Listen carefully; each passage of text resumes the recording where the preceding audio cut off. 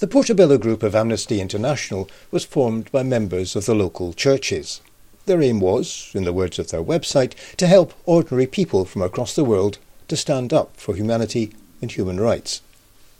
Its current spokespeople are Jaap Prins, originally from the Netherlands but a long-time resident in Portobello, and Kathy Crawford. Both joined for slightly different reasons. For Kathy, it was the campaign against capital punishment. I think that's one of the fundamental issues that Amnesty stands for. It is about prisoners of conscience, but it's also got other issues, and one of the fundamental issues is being against the death penalty. So I did have that commitment, but that's not the only issue that I would say that took me to Amnesty. I've been living in Africa and Asia for a couple of years. I had an affinity with the people there, and when I came to Portobello in 1999, I met David Turner while trying to create a credit union for Portobello. But David Turner was the founder of Amnesty Portobello, is that right? Well, he was not the founder, but he had been there for a long time, and he had joined about, say, 20 years earlier. He was first involved with the Portobello Amnesty Group in 1990, but it wasn't just the length of time, but the amount of commitment and the strength that he brought to the group with his knowledge and his dedication. The thing about the Portobello Group is that you actually make sure that you are out there in the community, and that's an important part, isn't it, of how this particular group works? Definitely. That's part of trying to make people aware of human rights issues all around the world.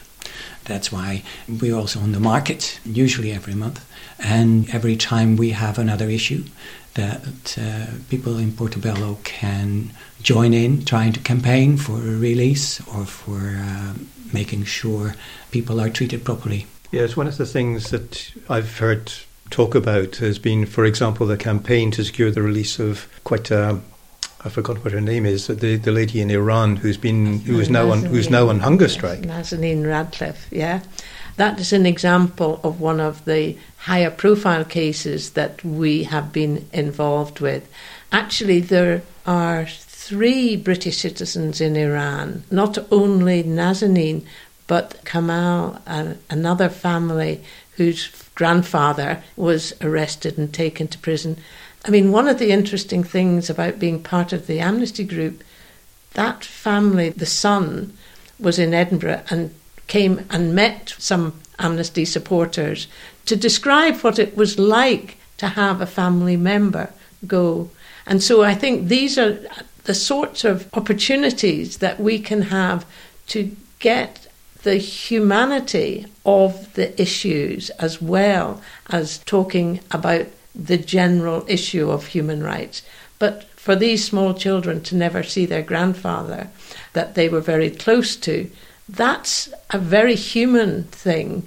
And we were able to do that because we had been involved in writing. The big problem that the son described was, when do you make these issues public? Because it looks like Iran does not respond well to the spotlight. I mean, we believe in Amnesty shining a light on where abuses are taking place. And we believe that that must help the individual and should shame the countries perpetrating this. But some countries respond badly to that light being shone on their country.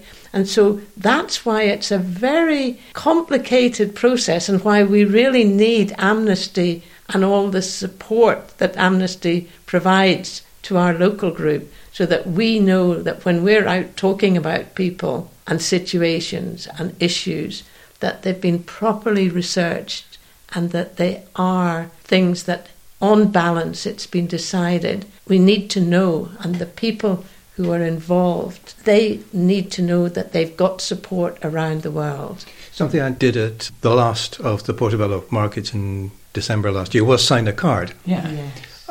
How effective do you think that actually is in getting the message to do the individuals ever actually see those cards? Well, it depends a bit. If there is access to the individual, then yes, in prison usually. If not, it usually goes to a family member. Writing cards in December is a very important thing. Portobello Amnesty Group campaigns, for example, in the Portobello High School, where we go and we explain the situation, we explain about amnesty to the classes. We ask the pupils to sign a card if they want to. So we are sort of trying to involve them in supporting people who have been locked up for their opinion, for their ideas. The question is there, but for the grace of whatever God you believe in, etc. Yes, indeed. And I mean, I think that mostly the choices of the individuals that are selected at this time of year for the Right for Rights campaign are people that will know that the cards are coming and receive the cards or will be informed of the cards. Last year, there was something like 12 individuals selected for the Right to Rights, and about 4 of those turned out to have a happy outcome. And we get messages back quite often from the individuals that have received the cards. What a big difference it made. 400 people signed cards in Portobello this year. 400 people who've thought about somebody else. You said that 4 have actually had a positive outcome, but that still leaves 8 who haven't. That's right. For them, the government would not be moved in any way. As Amnesty members, we do not only send cards to the people in prison, but we also send cards to the government asking for their release. Some governments are in such a situation that they can't be moved. Take Turkey. Turkey used to react in a positive way at times to campaigns, as writing letters to the government, to the Minister of Justice or to the Prime Minister. But since the counter-coup of the government in Turkey itself for the past few years, the new president or the current president has not exactly been open to argument. Not at all. No.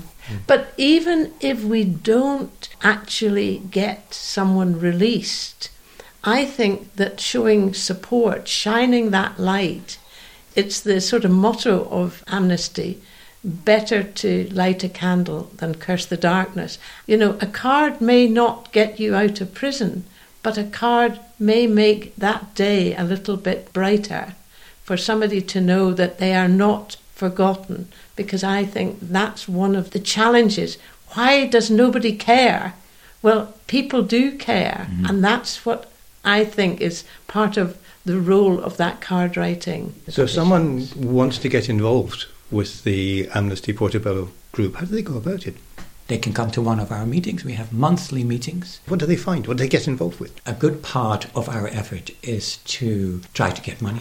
So you're basically raising money for Amnesty? We're fundraising for Amnesty, yeah. Through different activities.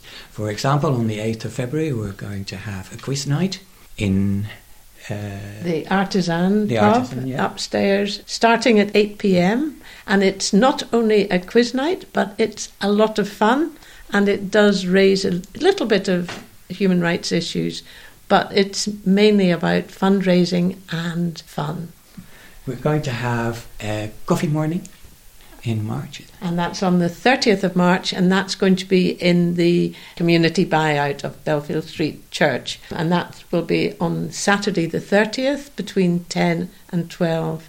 And that's about having coffee, buying books, lots of home baking. And these are separate to your monthly meeting? But in the meetings, we'll be trying to work out what next fundraising, and we always have a few issues. For example, we've signed up to the Eritrea campaign, so every month we will send another letter to the Eritrean government, and everybody at the meeting signs that letter. And we're also involved with the Turkey campaign. And we have regular speakers as well. People come to speak on specific subjects.